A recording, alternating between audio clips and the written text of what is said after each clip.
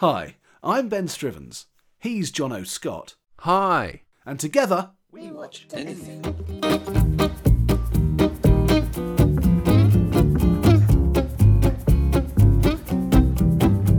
We trawl the depths of Netflix to find 3 films Of the same genre.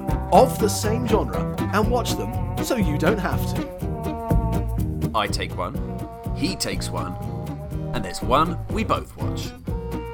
So you know when to hit play. And when to run away. Wehello and welcome to all the people who I hope have not just run away at how terrible that intro was. Not anything to do with Jono, but we've been trying to find something to replace the smash with your fist, and I'm not really sure that we dialed it up to 11 on that one, but it's the best I could come up with off the top of my head, and it was admittedly not that inspirational. So anyone out there, if you can think of a better one, please save us for having to use this one over and over again. Right, that's the mouthy bit at the top of the podcast. Jono, how are you? Yeah, I'm fine, dude. I'm fine. I'm pleased that we've recorded a new intro, but let's not talk about that now. And I'm looking forward to talking about these films. Because, again, it feels like I watched these a while ago, so I had to do a bit of a refresh and stuff like that. So I've been looking forward to talking about them for some time. And listeners may be interested to know that, in fact, we would have done this yesterday. Only I was cancelled because of The Walking Dead. Well, it's not my fault that the Series 7 started again. It was not only The Walking Dead. I also had to finish watching Apple Tree Yard. And if you are in the UK and have a chance to watch that on iPlayer, that's absolutely awesome. If you're in the US, dig it out, because it's a great bit of twisty-turny, crimey, courtroomy, drama-y greatness. Oh, is it? Is it really good? Yeah, it's crackingly good. It's Emily Watson, who I just love. Is it Watson? Yeah. And Ben Chaplin as well, who's quite good. Oh, lovely Ben Chaplin from Game On. Yeah. It's really good. It's really twisty-turny. It's very, very good. This time around, we're going to talk about these dystopian movies. Before we launch into that, I want to just reference a little bit of our last podcast, because interestingly enough, and also possibly slightly disappointingly, I'm going to have to apologise a little bit, even though there was no full-knowledge to Jamie, our lovely listener, who suggested the martial arts thing, because he said the movie that made him suggest martial arts as a topic was actually watching Ip Man. So we managed in our 3 movies to hit on the one thing that he had already seen. But notwithstanding, we still, it opened our eyes to an awesome Odyssey, and I've met a couple of people have told us that they've watched Ip Man since and absolutely loved it too. But what I found really surprising, and something that you alluded to and I slightly poo-pooed, I think, in the last podcast, is how many best of lists Legend of Drunken Master appears on. And I thought people were just, thought there was some title confusion or whatever, but no, legitimately loads of people have it in their top 10 martial arts movie. Roger Ebert gave it 4 stars and waxes eloquent about Buster Keaton and Jackie Chan. And I was just reading it going, really, we watched different movies? Well, no, actually we didn't. We watched the same movie, but you and I could never talk about this, apart from the fact that he's dead, because I think we want different things. Yeah. He was loving it being Buster Keaton-y, and I was hating it being Buster Keaton-y, so... Well, I meant what I said before, that I do quite like him being Buster Keaton-y at times, but I don't like it in the films where the tone keeps changing too much. But sometimes when he's in full-on Buster Keaton mode, I don't mind Jackie Chan being Buster Keaton. I mean, apart from anything else, my first knowledge of him was in Cannonball Run, where he's definitely being, comedically... I know, I love him there. I guess it was, Ebert was talking about these jaw-dropping fight scenes. I was thinking, God, these pantomime fight scenes, they're rubbish. Anyway, we've been there, we've done that, we're not going to retread. We're going to pastures new. We are moving on to our dystopian movies. Yes, and you say pastures new, although this is quite similar to the post-apocalyptic episodes. I think it's quite hard to separate the two. I guess the most truly dystopian things on Netflix right now are probably the things like the Hunger Games. But I don't think we could really do the Hunger Games for a podcast. No, far too popular. A couple of people have seen it.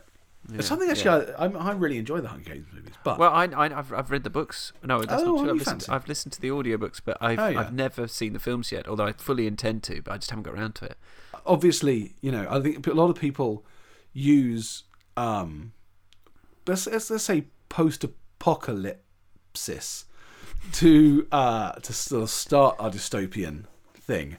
Although I'm not sure that has to be true. I don't think you necessarily need an apocalypse to start, because I think a lot of the time, people feel like we're moving into a dystopian future now, but it doesn't quite require a cataclysmic, world-shattering event. No, I mean, when I think of dystopian movies, I do think of films more like Brazil or something like that, isn't it? And I don't. Or even 1984. Yeah, 1984 exactly, definitely. V for Vendetta, maybe. Very much. And a film that I would probably list there, I think, but I've never seen, but really want to see one day, is Gattaca. Isn't that a kind of Have you never seen Gattaca? No, never seen it. It's one of those kind of things I've heard so many good things about. And I'm sort of saving it for a rainy day. I just really expected you to have seen it. Yeah. Well, anyway, I mean, I'm ready to go into mine if you want to hear about mine. I would absolutely love, because I cannot remember what you did. Well, mine, just to say, it touches on this point exactly. Mine is kind of a post-apocalyptic film that's sort of dystopian in that way, but it doesn't feel dystopian in the way that something like, I assume, Gattaca or Brazil does. But anyway, it fits the brief, all right? It's dystopian. Anyway, it's called Air. It's from 2015, and I think the reason that a lot of people might give it the time of day is that it's got the lovely Norman Reedus as one of the main stars. Oh, hooray. Who plays, what's his name in Walking Dead? What's his character name, dude? Daryl in The Walking Dead. One of the key ingredients into the awesomeness of The Walking Dead. Although criminally underutilised at the moment. Oh, really? I don't know enough about it, because I've stopped watching at season 3 and I'm just waiting till I can catch up some other time.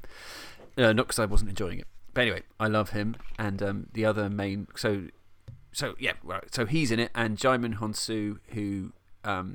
I think do you know his name? I mean, I do, in Gladiator, Amistad. Yeah, he's in tons of stuff. He's great. Yeah, very angry face. Yeah, exactly. I mean, I love his angry face in Gladiator. Yeah, There's a really good bit when he's just screaming after a battle. Anyway, those are the main two guys in this, and it's set in a future where there's been, I don't know whether it's actually a nuclear war or some kind of cataclysmic war involving chemicals and probably nuclear whatevers. Means that the air on Earth is no longer breathable. And sure. I don't think they ever say what year it is, but the point is that because of this war, most of humanity's been killed.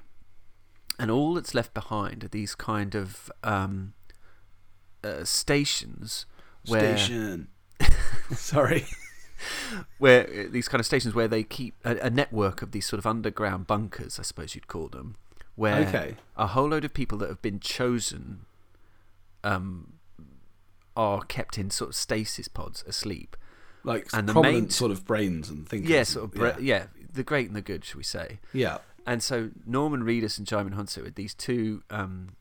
They're sort of like the technicians, and their job is, what happens is that like basically the machines that run, they're also in stasis, and every now and then they're woken up. Every few months, they run some tests to see if the air is still not breathable.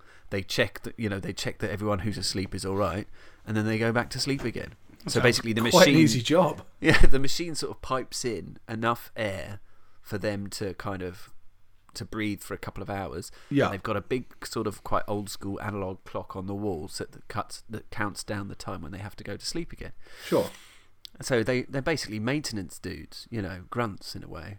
And, but rather luckily, so are they waiting for the Earth to sort itself out, or is there like terraforming machines out there? No. I think they're just waiting for the air to sort itself out. Okay. There's quite a lot in this plot that's left unsaid. But it's quite that's basically the setup. Yeah.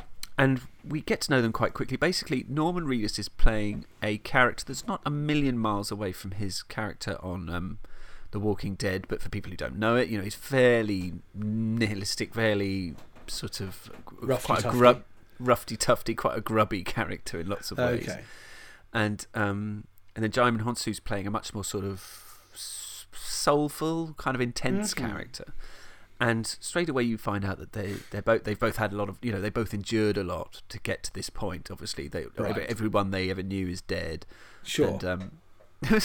And there's this bit when Djimon Hounsou is looking at these pictures of like his loved ones, and Norman Reedus has got bits of like tape and written "dead" next to every single one of them to wind him up. And I just kind of think, I don't care how kind of desensitized you are. But I just can't imagine any time like going, your children are dead. That's quite funny. Your wife's dead. Your dad's dead. All dead. Yeah. So, but anyway, so. I'm so pleased it was such a post-apocalyptic practical jokes. It's always... But anyway, so the plot sort of moves on a bit. Yeah. You're told the story, by the way, through a certain amount of Basil exposition-y, but not too bad, but Basil exposition-y script at the beginning, and also from every now and then they'll watch like old news clips, reruns that sort of explain things that have happened in the past. Yeah. But anyway, one of their sleep pods goes wrong. Suddenly they realise that it's broken. There's a fire or something. I forget exactly the order. But the point is that now they're running out of air, and only one of them's going to be able to go to sleep. And so they start thinking, okay, they know that they're part of a network of these monitoring stations. Yeah. And so they want to. Jaimin gets into a sort of a suit, a protective. No bad air suit. No bad air suit. That's a good one. Yeah. And goes out hunting for new equipment. But then basically the other sort of subplot, and then I'll stop my plot description, is that he is really he's seeing this woman who's kind of talking to him. Basically, he's just seeing visions of this woman who is actually one of the Sleepatrons. Okay. But she sort of appears before him and is asking him to do things and wants them to be together, kind of thing. And I don't know whether it's ever quite. I need to rewatch it in a way, because I couldn't quite work it out whether they were supposed to have already had a thing in the past. I think they were. I think they were sort of formally in a part, but it was a bit ambiguous, which is why I'm being slightly vague about it. But anyway, that's his thing. He starts seeing this vision of this woman who seems to be sort of urging him to do certain things. Anyway, so things sort of detrimental to the installation. Yeah. And so the set is quite sort of, it's all very industrial. Everything's battered. Things are quite broken and shit. And it's like the computers don't look.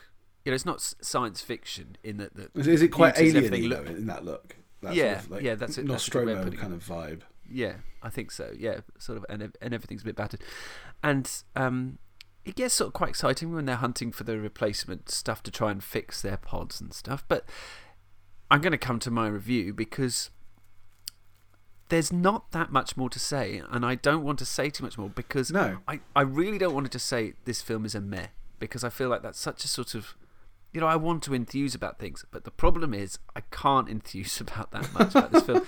It's about an hour and a half long. Yeah. And it's just not that interesting. And it's just, the script is okay, but the characters aren't that interesting, and the gelling, the sort of a film like this would survive on the sort of electricity between Norman Reedus and Jaimin, and you just don't really get, you don't get the impression they're sort of mates, you don't get the impression they hate each other. It's just sort of nothing. There's no real sort of gelling between them just as actors. And like you don't find yourself rooting for Norman Reedus's character, but you don't particularly root for Jaimin's either. And I think just basically they are the only two characters in it, without giving away plot. Like there are appearances of other actors, but basically it is just these two. So I think the fact that the film relies on these two just means if you're not getting much of a spark from these two, it's ultimately, the chemistry never fully clicks, and for that reason, that's the essential ingredient. It doesn't draw you in then, yeah. And I don't know. Who directed it? Do you know? Yes, the director's a bloke called Christian Cantamessa, and I can't remember now. I'll have to look him up again briefly. But what else he's worked on? But I mean, this is well directed in that all the scenes sort of make sense. It's been relatively well put together. Don't get me wrong. The lighting's okay. It's not one of those films where you kind of think damning by fate praise. No, but do you know what I mean? The lighting's okay. No, but do you know what I mean? We have done some amateurish films in this. Crikey, podcast. yeah. But I'm guessing we are not talking anywhere near some of the rubbish we've watched, like Krampus the Christmas Toilet. But it's just, but it is slightly meh. You know, but if you can't get your two actors, if you've basically essentially just got two actors, and your whole point of the movie is to get a relationship between them, or to get, you know, to draw people in to care about what they're doing with each other or whatever, then you've sort of failed as a director. I think, you know, you can make it look okay if you've got a good DP, and you can make it make sense if you've got a good editor, but as a director, you need to be working on the story and making sure that story is getting in. Part of that exactly. is you getting into the characters, isn't it? Sure, but that's the thing. It's just like, well, who takes the full blame? I know the director has to take the full blame in a way, but, you know, it's partially the script, it's partially the actors, it's partially the director. You know, yeah. The thing is, it's not that bad. I mean, it only gets sort of like 20% on Rotten Tomato, and I think that's a bit harsh. Mm-hmm. But I can see why people are finding it, you know, it just... And I think as well, actually, for me, I was looking forward to seeing Norman Reedus, but I was looking forward to him, frankly, playing a slightly different character and just playing roughly the same character. I just thought, oh, you know... And I did like watching Djimon Hounsou because he's got a soulful face. I could watch him all day long. He's pretty magnetic, I think. Yeah, definitely. I totally agree. And I really enjoyed just, you know, watching him on screen. It didn't do it for me. And... I didn't come away hating it. It was just that feeling of, oh, I wanted it to be better than that. But, yeah. Oh, so were you thinking a C-? Yeah, I think C- is about fair. Maybe a D+. The thing is, it's not a bad film, but I do think this is me saying, I've watched this film, so you don't have to. I think the majority of people will be disappointed by this film. I wouldn't bother. All right, because I was still, by the end of that, I was still thinking, oh, maybe I'll give it a watch. I'm still intrigued by the premise. I'm still intrigued by where the movie goes. I like the idea that there's just two of them and Djimon Hounsou buggers off in a suit and stuff. I think and he's seeing visions. That sounds quite cool. Yeah. Well, I mean, give it a go and report back. I always like hearing what you think of the same film, but personally, I would say don't bother. I mean, I could just go on. There's a Farrah Fawcett poster in the wall somewhere at one point. I quite like seeing her. Well, nice. Great. So the best thing about the movie is there's a Farrah Fawcett poster in it. Yeah. That is spectacular. Yeah. Okay. Well, I mean, I'm just going to move on to mine then, because it seems that that's really not worth talking about much more. No. So mine is also something starting with the letter A. So the movie that you gave me was called Automata. Now, Automata has a couple of things going for it. Interesting enough, it has a connection to our double-up movie, Cherry 2000, seeing as it does have Melanie Griffiths in. Oh, I'd forgotten that. Yeah. Wow, good. It not only has Melanie Griffiths, it has an absolutely teeming cast of sort of bit players you've seen. And as the hero, we have Antonio Banderas, who I believe was in the process of splitting up with Melanie Griffiths when they made this movie. Really? And you also have Dylan McDermott, who I like a lot and is not used that much, and is in one of my all-time favourite dystopian post-apocalyptic style movies, Hardware. And Hardware is an awesome picture. So this had a lot of things going for it. Apart from this big, the front cover of what would be the front cover of the video box, you know, the thumbnail on Netflix. It's just this sort of big, worried-looking Antonio Banderas face, and he looks a little bit like Deckard from Blade Runner, which is pretty much how we start the movie. So, the movie starts with some shots of the planet Earth looking a bit messed up, and some text on screen telling us that global climate change has made it bad for everyone on the Earth, and only 21 million people have survived. So that's the population of the Earth is 21 million people. Now, to put that in perspective, I guess the population of America right now is a bit over 300 million, isn't it? So 21 million. 21 million just about does London, actually, I think, probably. Yeah. Maybe I think London's probably 14 million, actually. But it depends still. if you know, cause it expands when the commuters come. Yeah, well, that's true. So, anyway, it's still not a great deal of people raised around the Earth. So what has happened is that one company started making these robots called the Pilgrim 7000. And basically, these robots were all built... they look a bit like a cross between a Star Wars... one of the sort of standy-uppy Star Wars droids and a Lego robot kind of thing. They're just a bit... They're not sort of sleek and sexy. They look very functional. Oh, okay. And they made the Pilgrim 7000 to go out and do all the stuff they couldn't do, like go out into the desert and forage for stuff and go and because you just can't. Stroke camels and things. Yeah, exactly. That's exactly what they built them for. But the humans are in these sort of climate controlled. I guess they're a bit like biodomes kind of thing. Yeah, they live in the Eden Project, or in a truly awful but strangely compelling movie with Pauly Shore in. But it's the only Pauly Shore film I kind of like.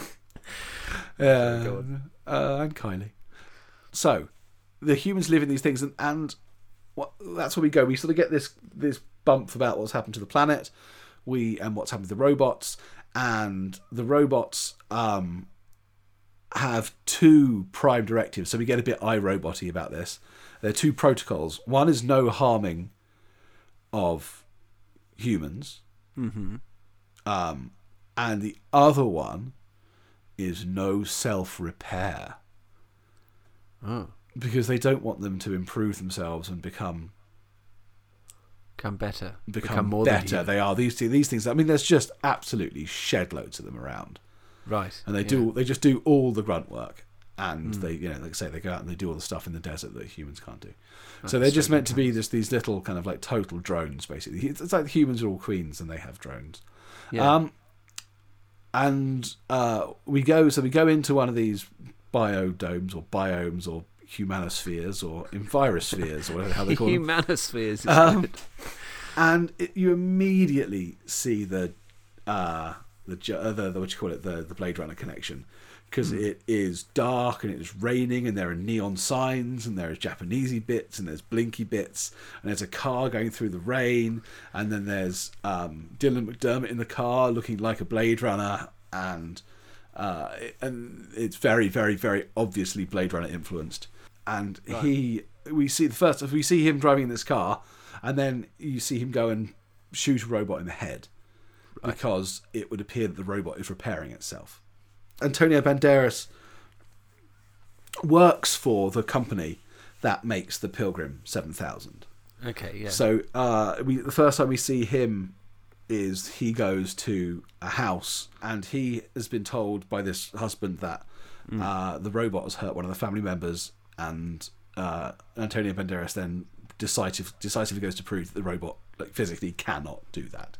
Right. So cue dysfunction in the family, and then Banderas gets called to go and check out the robot that Dylan McDermott has effectively put down. I see. Okay. And they go through and they have a look at it, and they do realise that it has been heavily modified. But absolutely no one believes that these robots are modifying themselves, because it's part of their two protocols, the very core of their being, that they cannot do this. Anyway, he goes to investigate further. He goes to see Melanie Griffith, who is a professor, and to talk to her about how this can happen, whether, who might be modifying these robots. He also runs into a robot that he realises is behaving erratically. It's sort of gone away from its path and it's gone and hidden somewhere, and then it kills itself, which is quite weird for the robots. But he goes to see... Weird. It is quite weird. He goes to see Melanie Griffith, and she has a bizarre sex robot.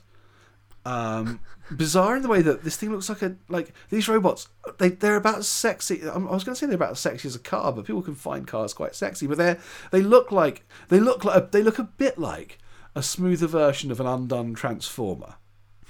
Okay. So they still have a bonnet style body or whatever and curvy bits, but one of them is meant to be a sort of sexy pleasure robot, and you go, that would just be really uncomfortable.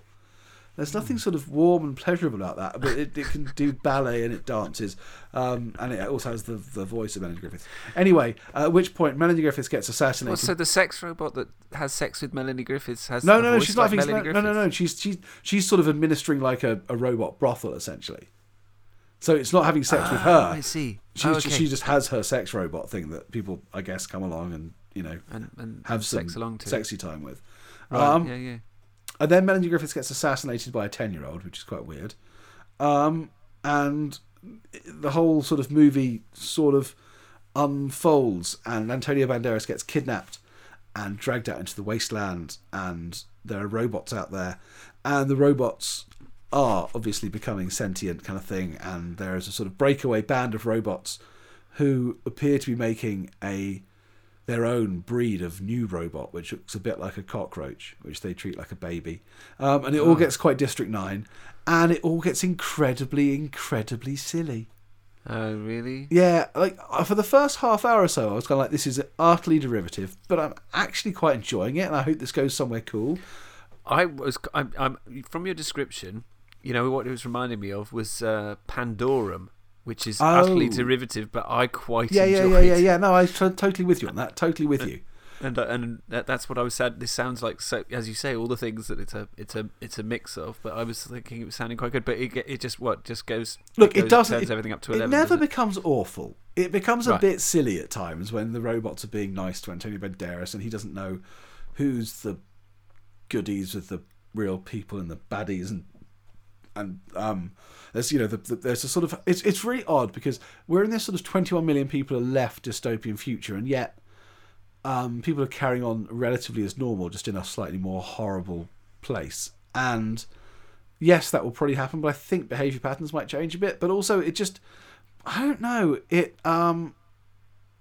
I don't really know what it was trying to say. This is the thing. I'm not quite sure, because something like this obviously has a message, because it's sort of going, look, the future, and robots can work together and humans don't, and this is good and these are bad. But it doesn't really make the point of like what is so good about this. I just don't know. I couldn't work out what its purpose was really. And was it trying to make us worry about the future of artificial intelligence? Was it doing that kind of thing? No, because they're seen very much as a good thing. It'd almost be a propaganda film for artificial intelligence.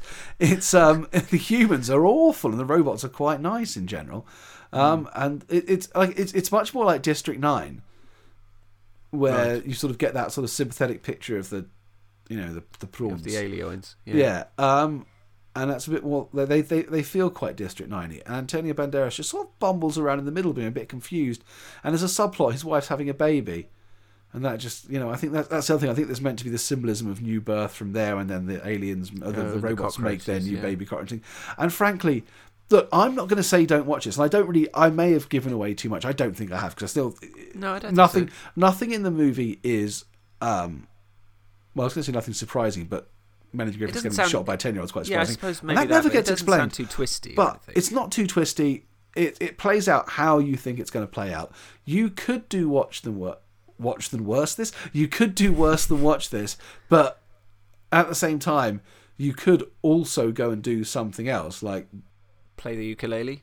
Play the ukulele, exactly. That's a much better idea. Or you could watch this while playing the ukulele, which is exactly what I did. But you could. There's a lot of things you could do instead of watch this movie. Like, I'm going to give it a C- because I didn't think it was toilet, but I also don't think it's that great. I think there's some really interesting things it starts to do, and then it just kind of goes crumble, crumble, crumble, crumble, crumble, and you just start going, oh, I just don't care that much, and I'm sure this is going to happen. Oh yeah, look, that happened. There we go. What was it like seeing Antonio Banderas on screen? Because I'm quite a fan of his. I don't slavishly watch everything he's in, but I generally like watching him when he is in stuff. I mean, I used to really love, the mariachi films and Desperado and stuff. Yeah, no, I absolutely love them, and he feels a lot shorter in this than he did in them. He didn't feel that short in those movies, but maybe it's because I know how short he is. But I think that. It was nice to see him. I always like seeing Antonio Banderas. Yeah, but he was he was just being a bit worthy and a bit embattled and less fun. Even though he's so serious in Desperado, he's still quite fun. Oh, there's loads of loads of fun. Yeah, definitely. And this wasn't much fun. I'm not really recommending it to anyone. If you're on a plane and all the options are Night at the Museum 1, 2, and 3, or Automata, watch Automata. It's going to be better than that. But otherwise, like don't go rushing to your Netflix controller to try and dig this one out of the vaults, I'd say. Okay. So we've both done modern movies. This was 2015 as well, I think 2015, 2016. So we've both done a modern movie in our dystopian bit. Rewind back in time to Cherry 2000.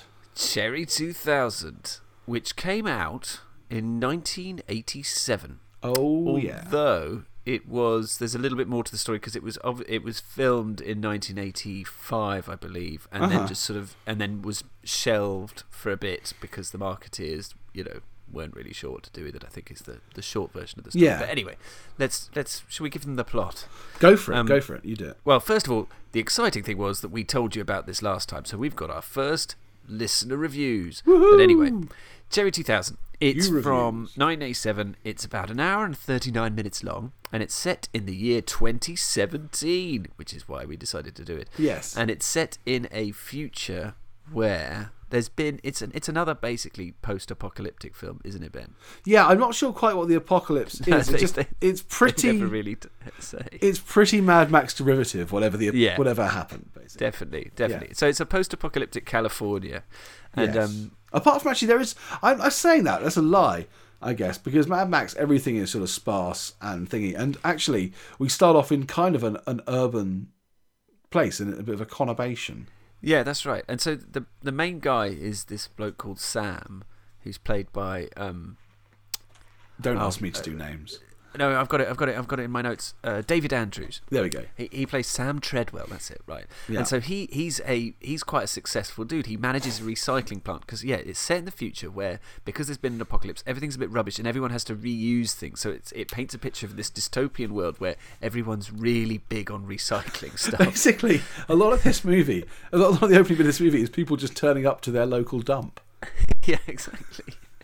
But anyway, he sees his friends there, and they're kind of getting the right lines. Oh. Yeah, but Sam's big thing, his companion, which is a Cherry 2000, because in this dystopian future, lots of people, not everyone, but lots of people have basically sexy replicant robots, where you put a little tiny disc behind their ear, and that's their personality. But it's about the personality there as well. It's not just about the fact that they're good looking and sexy. No, exactly. No, he's got Cherry 2000, who's a top of the range robot, but also has got this amazing personality. Yeah. And she's a lifelike robot who caters for his every need. That's the idea. And is in love with him. Yeah. And basically, right near the beginning, you've had a bit of scene setting. He comes home and she's sort of saying, "Hello, darling, I love you," and sort of making his perfect food, which happens to be burger and chips, I've noticed. I'm never going to call him the world's most sophisticated man. But then they start having some fun times, and they don't notice that their futuristic dishwasher is... They have some fun times on the floor. Now, I don't even think it's a dishwasher, though. I think she's doing the washing up. Oh, but right, in this just ridiculous sink. It's one of those things where they've kind of gone, it's the future. So there's no reason for form to follow function. Let's just design something bulbous, because the future will be bulbous. Anyway, it spurts out soapy water all over the floor, and you sort of think you're going to get some sort of full nudie action, but basically they're getting, I think some people say hot and heavy. That's exactly the expression I was going to use. Yeah, they're getting hot and heavy. And she gets some liquid in her, and I don't know what not like that. Not like that, and she shorts out. Her eyes go all dead, and bloody blah. Which frankly is weird, considering she's this sort of all-purpose robot. You go, she's not waterproof. Yeah, exactly, which is ridiculous. But it goes wrong, and so basically that's the setup, because this guy, he's really in love with his robot. Yeah, and so he pops her disc out.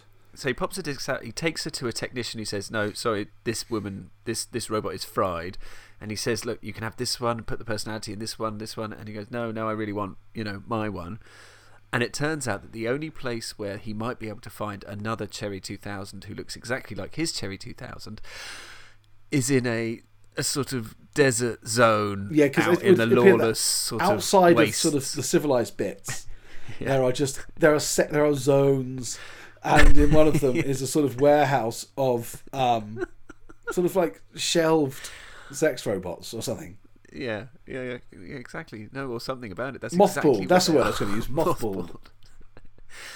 Anyway, he goes away from his city to a slightly sort of more dangerous. He goes to the seedy side of town. I'd have thought. Sort of a frontier zone kind of thing, isn't it? A bit like Mos Eisley, really. Yeah. And he wants to get a tracker, because he needs a tracker to take him into the really bad zone. And long story short, he ends up meeting Melanie Griffith, who who's going to lead him through the lawless zone and help him out. He's not initially satisfied with her because he doesn't. I don't think he really wants a girl. No, exactly. I think there's basic sexism there. Yeah, he just sort of goes, "Oh, you're a girl." So he goes looking for some dude called Six Finger Pete or something, and goes into the he does. It's a classic Wild West bar. He walks in through the door, all the music stops, and everyone looks at him. Because also he does look a bit like a tool in the jacket he's wearing and everything. Yeah, I think he looks a lot like a tool. Yes. And it's all full of rough types who sort of tell him, oh, the bloke he's looking for is dead. Yeah. And it all sort of gets a bit overwrought, and then Melanie Griffith turns up as a sort of a rescuer. Yeah, and then so she does lead him out, and I think one more thing we should say just quickly is that she drives a kick-ass muscle car. Oh, yeah, her car is awesome. Yeah, it's really cool. It's like a big hulking. I don't know enough about muscle cars, but just one of those big famous muscle cars. Is it a Mustang? I could be wrong. I don't know, but it's been adapted. It's got special dials and can go really fast at times and stuff. And she's a pretty cool chick, really. And the other thing to say about it is that when he actually just rewind a little bit, is that one other quite cool scene near the beginning that paints the picture of this dystopian future is that they just go to a club, and where people are having. Men and women are interacting and meeting, but it's all like lawyers are there because they have to, before they can even go on a date, they have ultimate pre-nuptial agreements. And do you remember Lawrence Fishburne's in that? Yeah, I'd forgotten about that. Really, Lawrence Fishburne. This is one of the reasons why he wants a Cherry 2000, because basically you have to take your lawyer to go and hook up with someone. Yeah, because it's all everyone's become so Whereas you just go get Cherry and all things are sorted. So, when should we carry on discussing plot, or do you think this is when we get to what we thought about him? Essentially, he hooks with Melanie Griffith. She helps him. She takes him through the different zones of the wasteland, and over the course, I would say, of this journey, their relationship develops, and he has to make a choice between going with his artificial girl or potentially, to no one's surprise, hooking up with Melanie Griffith. Well, I say that's no one's surprise because, frankly, I have no idea what she sees in him whatsoever. Apart from anything else, he rather creepily has like a little digital recorder that he puts Cherry's voice in and just plays her at him all the time, like a weird. Yeah. That's really creepy. He's just got a recording of her voice that just says things, "I love you," and he just kind of plays it to himself when he has moments so weird. But they meet a few allies along the way, and they make some enemies along the way, and there is a climax, and they end up in a famous place. Yeah, and all that sort of jazz. Yeah, I think that's about as far as we need to go. Really, to be honest, there isn't that much to say about the next hour of it because that's it in a nutshell. There's some fun bits with healing around in a car and not healing around in a car. Well, just before we talk about what we thought of it, remember, listeners, we've had our first sort of bit of cheating because I told Ben, I fessed up that I'd seen this already. Oh, yes. When I must have been about 14, 15, something like that, and I hated it. I didn't like Melanie Griffith much back then anyway, but I just really hated this film. So watching it again... Yes... I could still see why my 14-year-old self didn't like it, but I really, really enjoyed it. Did you? Yeah, I really did. But I would say this is the thing. This is where I'm at, dude. Yeah. Do you remember our Z film, which was Sinbad of the Seven Seas? It was a film that was so bad it was good. I think this is classic, so bad it's good material. I really quite enjoyed it. But my main thing I enjoyed about for a start, I was so surprised because I don't like Melanie Griffith. I do now like She's Melanie great Griffith. in this. She's fabulous in this. She looks really cool. She's got fantastic hair. Cool car, she does great have clothes. hair. The worst thing about her personality is that she falls for this drippy tool. He's the thing in the movie that I just can't stand. Like I basically enjoyed this. I don't think I enjoyed it as much as you did. I don't think I'd said it. It's terrible, but it's pretty enjoyable. I would go. For me, it's a kind of it's a strong C, maybe a C plus. But it's terrible, but enjoyable, but mostly enjoyable because I just love her in it. She's really cool. Well, I enjoyed it, and I quite like her. I certain set pieces I really like in it as well. In its very post Mad Maxy setup kind of way. Do you mean the ridiculous bit involving the giant magnet and lowering the bit involving the giant magnet pipe? Was awesome. But the thing is, right, Sam Treadwell, played by David Andrews, his character, he's such a whining douchebag. Oh, he's just like, I really want my sex robot back. And it's just like, I don't know whether you feel like you're in post-apocalypse. Stop whining about your sex robot. But that's pretty much all it does. And he sort of spends the whole movie just going, oh, I miss her. I know, and this is the thing, because that was the biggest flaw with Melanie Griffith's character, because you kind of think, why are you falling for this drip of a tool of a ball bag? You should just be telling him to sod off. But because I found him such an entertaining. Oh, and actually, one thing that made me think though is that like women have for years have had to put up with films with just all male characters and the female characters are just one-dimensional window dressing. Yeah. I feel like this film maybe gives flip reverse men an insight into what that's like. Yeah. Oh God, he is absolutely one-dimensional window dressing, whereas Melanie Griffith is cool and multi-dimensional. The other person I wanted to mention is Tim Thomerson, who plays, once they're out in Zone 7, he plays the bad guy Lester, because I do think... he is fab. He's really funny. There's this kind of weird cult out in Zone 7. Right, okay, so this is going to be an appeal to anyone who knows this movie or has seen this movie. Well, I'm including you in this one, Jono. Okay. What the bleepity bleep bleep happened? At 1 second... they're getting attacked in a drainage thing, and then he wakes up in like a John Waters, very, very John Waters style village, and they never explain how he got there. I mean, like, never. Not only does he wake up in a John Waters style village with this lunatic and his ex-girlfriend who is just there. Well, the ex-girlfriend was really quite weird, and she's played by, I wrote down her name because I thought she was really good, Cameron Miltzer. She's brilliant. She's a bit Ileana Douglas-y in a weird way. Yeah, really. Yes, exactly that. I was going to say exactly the same thing, and she's really funny in this. Yeah, no, she's cool. Actually, I love her. At the end, she's brilliant. She's really fantastic at the end. Yeah. But I think what's funny about the bad guy Lester, Tim Thomerson, is that I think whoever wrote this, so I've forgotten the name of the writer, but like, I think they must have. It's like I think they must have be taking the mickey out of that sort of like that sort of team building management speak. Because the bad guy Lester keeps on sort of like speaking in this kind of to all his minions in this real kind of like a kind of corporate lingo. Like there's this bit when someone's just given him some bad news that like Cherry 2000, Melanie Griffith and what's his name have got away. Yeah, and he sort of goes, I don't like what I feel. I feel anger. I'm experiencing anger, Snappy, and something like that. It's really funny. He's quite cult leadery as well, isn't he? Yeah. Really, I guess. And there's that particularly funny bit when, what's his name? The guy manages to escape, the hero, Sam Treadwell. Yeah. And he escapes and then releases loads of bees. And then for the rest of the film, all the bad guys are covered in like...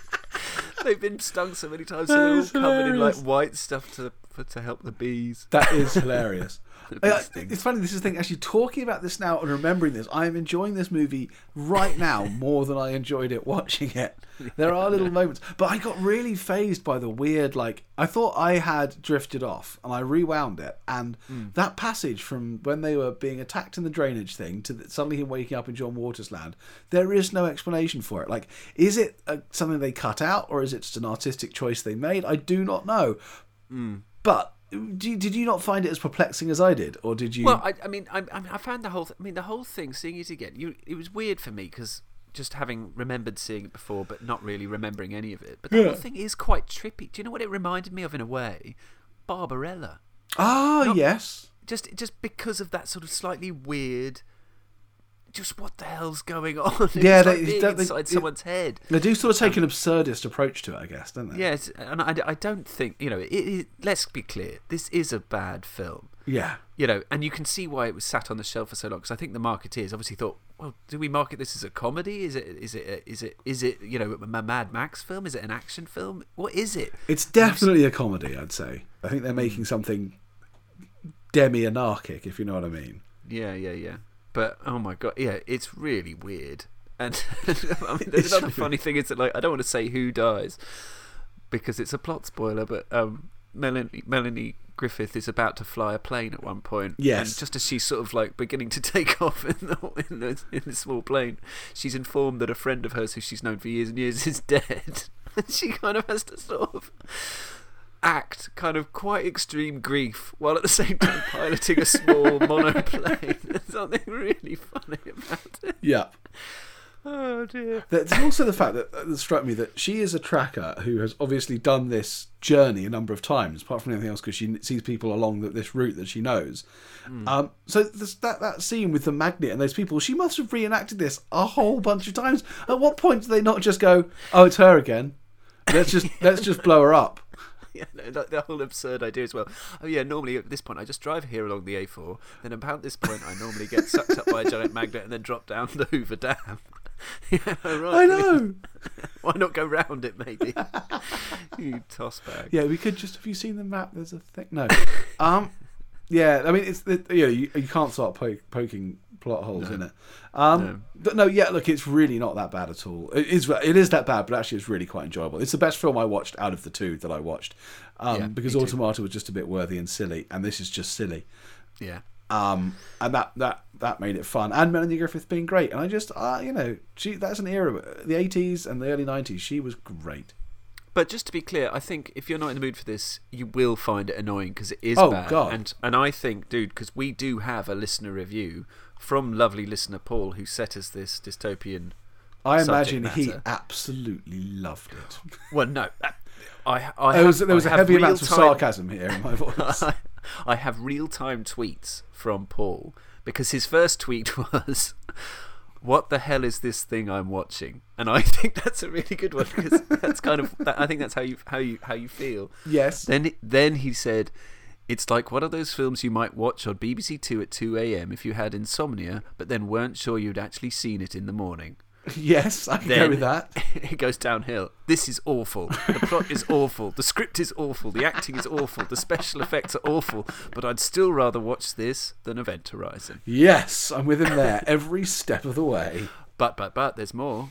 Because then, actually, this dreadful film is kind of growing on me. And then his last observation, which I think is his best, he said, "I like the way all the bad guys are dressed like 80s retired golfers." And he's really hit the nail on the head. Excellent. They all look like golfers. They do all look like golfers. That is absolutely perfect. I think that is a perfect kind of like encapsulation of what watching this movie is like. It does grow on you a bit like I don't know, fungus or something, but fungus that's quite comforting. Yeah, and it's the thing is, it's an obscure film, but not that obscure. Because again, another one of our let's call them correspondents was the team from Fun Size Happy Hour podcast. Yeah, who tweeted us a picture of their DVD collection where they had Cherry 2000 happily snuggled between Chasing Amy and Clerks. Alphabetical order, very nice to see. Absolutely. I mean, that's a perfect place for it to be in cult land, and this is what you can see why this is a cult movie. I think it's, it was obviously created to be a cult movie. There's no one was making this thinking, ha ha ha, this is going to be, the new Deer Hunter or anything. No. But it was obviously done with its tongue in its cheek and its eye cocked or whatever one would say. There's a big wink going on there, but and that makes me slightly wary when I go, "Oh, you're just." But actually, they succeeded. It's not like they set out to make a sort of a slightly trippy cult movie and just made something bland. Because I would say it certainly is not bland, and that would be the worst crime it could commit, is being bland, and it definitely is not. No, and I think Melanie Griffith is really good. Yeah, and I do think Tim Thomerson as Lester, the bad guy, is really quite fun. He really does bring a sort of deranged madness to it all. You should go and watch Working Girl now. Yeah, I know. Well, I'm thinking maybe I will while the iron is hot. Yeah, it's definitely an offbeat film. Let's call it that. Yeah, no, it's fully in cult land. But yeah, I'm glad I watched it. I definitely. I think you liked it a little bit more than me, but like as I said, just talking to you right now, I'm starting to enjoy it even more than when I watched it. So, I'm really glad I've seen it. I'm not sure I'll watch it again, but I'm not sure I won't watch it again. I might just throw it on one day when I feel like something a bit silly. I don't think you can call it a Z film though. No, because that's the thing. The Sinbad one that I called a Z, that was so badly made. This is actually, this creakily made, but it's made in a fairly professional way, sort of. Do you know what I mean? So I think you're right. I can't call it a Z, but I can't call this a B film. No, it's a C plus. Let's call it a C plus. Yeah, okay. C plus for enjoyment factor. I think the one thing actually that also did remind me of, and that's partly because they share, I guess, a little bit of DNA, is one of our other previously favoured movies, Turbo Kid. Oh, yes. Okay. And they have a sensibility about them which is kind of similar. In full agreement. I definitely prefer Turbo Kid to this. I prefer Turbo Kid to a lot of things, though, quite frankly. Yeah. So Cool. I think we're done. All right, nice one, dude. Well, we've had some listener interaction. We've watched 2 movies that we probably are never going to see again, and one that, I'm vaguely strangely thinking maybe I'll watch Cherry 2000 again tonight. Probably won't. But Cherry 2000 is definitely not off my rotation. Good. Yeah, good stuff. Well chosen. I thought so too. So that means the onus is now on me for next time. What are your thoughts? Well, something we haven't done. Good. Yes. We're going to watch some movies we haven't seen. And we're going to go and hit a genre that we haven't watched. Now, it's something very broad. I haven't narrowed it. I haven't sort of pigeonholed us into narrowing it down yet. I might narrow it down by the time we get to record the next one. But I do know what the movie we're both going to watch is. And I figured I'd do as you did last time. We'll put this out into the ether. If anyone wants to watch it, then do. Get hold of us on Twitter @WeWatchAnything. Get hold of us on Facebook, wewatchanything.com/Facebook, or through the majesty of the email, which is now feeling a bit old. It's almost like saying snail mail, Gmail. But wewatchanything@gmail.com. So, we're going to do documentaries. Ooh. And the documentary I've chosen for us both to watch is called I Am Your Father. Oh. No, I've not seen that. No, Good. I didn't think you hadn't. I haven't seen it, and I figure it's something that people who like the sort of rubbish that we like. Well, actually, this isn't even going rubbish. This is so mainstream liking, but still geeky. It is a documentary about David Prowse. Oh, great. Yes. Oh, cool. Because he didn't have a... who he was the Darth body Vader? of Darth Vader, body and face of Darth Vader, until that horrific reboot of Jedi where they replaced him with stupid Anakin Skywalker. What's his name? Painful. That horrible acting child who's I can't bother to think of anymore. Yeah, we talked about him before. But yes, pubic hair. yes, Agent Christensen. yes, exactly. So I thought it might be really fascinating. Cool. So that's our combo film, and then you're going to choose a couple more for me. The one I've chosen for you, I kind think, of thing. could be cracking, but I'm not going to give it away yet. Ooh. I'm quite excited. All right, that sounds awesome. So people have got to tweet and tell us what they think of what's I Am again, Your sorry? Father. I Am Your Father. Okay, brilliant. Or Brilliant. Awesome, can't tweet wait. in, write in, Facebook in with any suggestions for genres or movies that we can cover, because having inspiration is always great. And as we said at the top of the show, if you want us to change the intro that we've just changed, if you can think of something, actually not if you want us to, just please come up with something, because we had a go at it and it wasn't really that brilliant, as you can see from the results. So if you got another one of those, that'd be cool, because I know we've got a whole bunch of inventive and interesting listeners out there. As well, the next episode is number 20. That's going to be a big, important That is a episode, big dude. important. We'll have to do a little retro of our favourite movies of the previous 10. Yeah, I'm looking forward to it. Yeah, a bit of a retrospective. Fantastic. Nice. I don't know if that was like either Charlie Babbitt or a coked up news reporter. But we'll be back in your ears in a couple of weeks' time with the documentaries. Until then, watch some movies. Watch Cherry 2000, see what you thought of it. Don't bother watching the other 2. Or go back and listen to some old pods if you haven't listened to them, and see if there's something there that you might like to listen to. And we'll be back at you again with the next episode. Episode 20. Woohoo! See you then, people. Bye. Take care.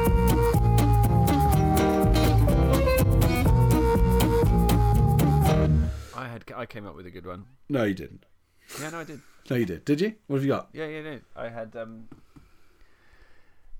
so you know what to watch on your television or to not watch.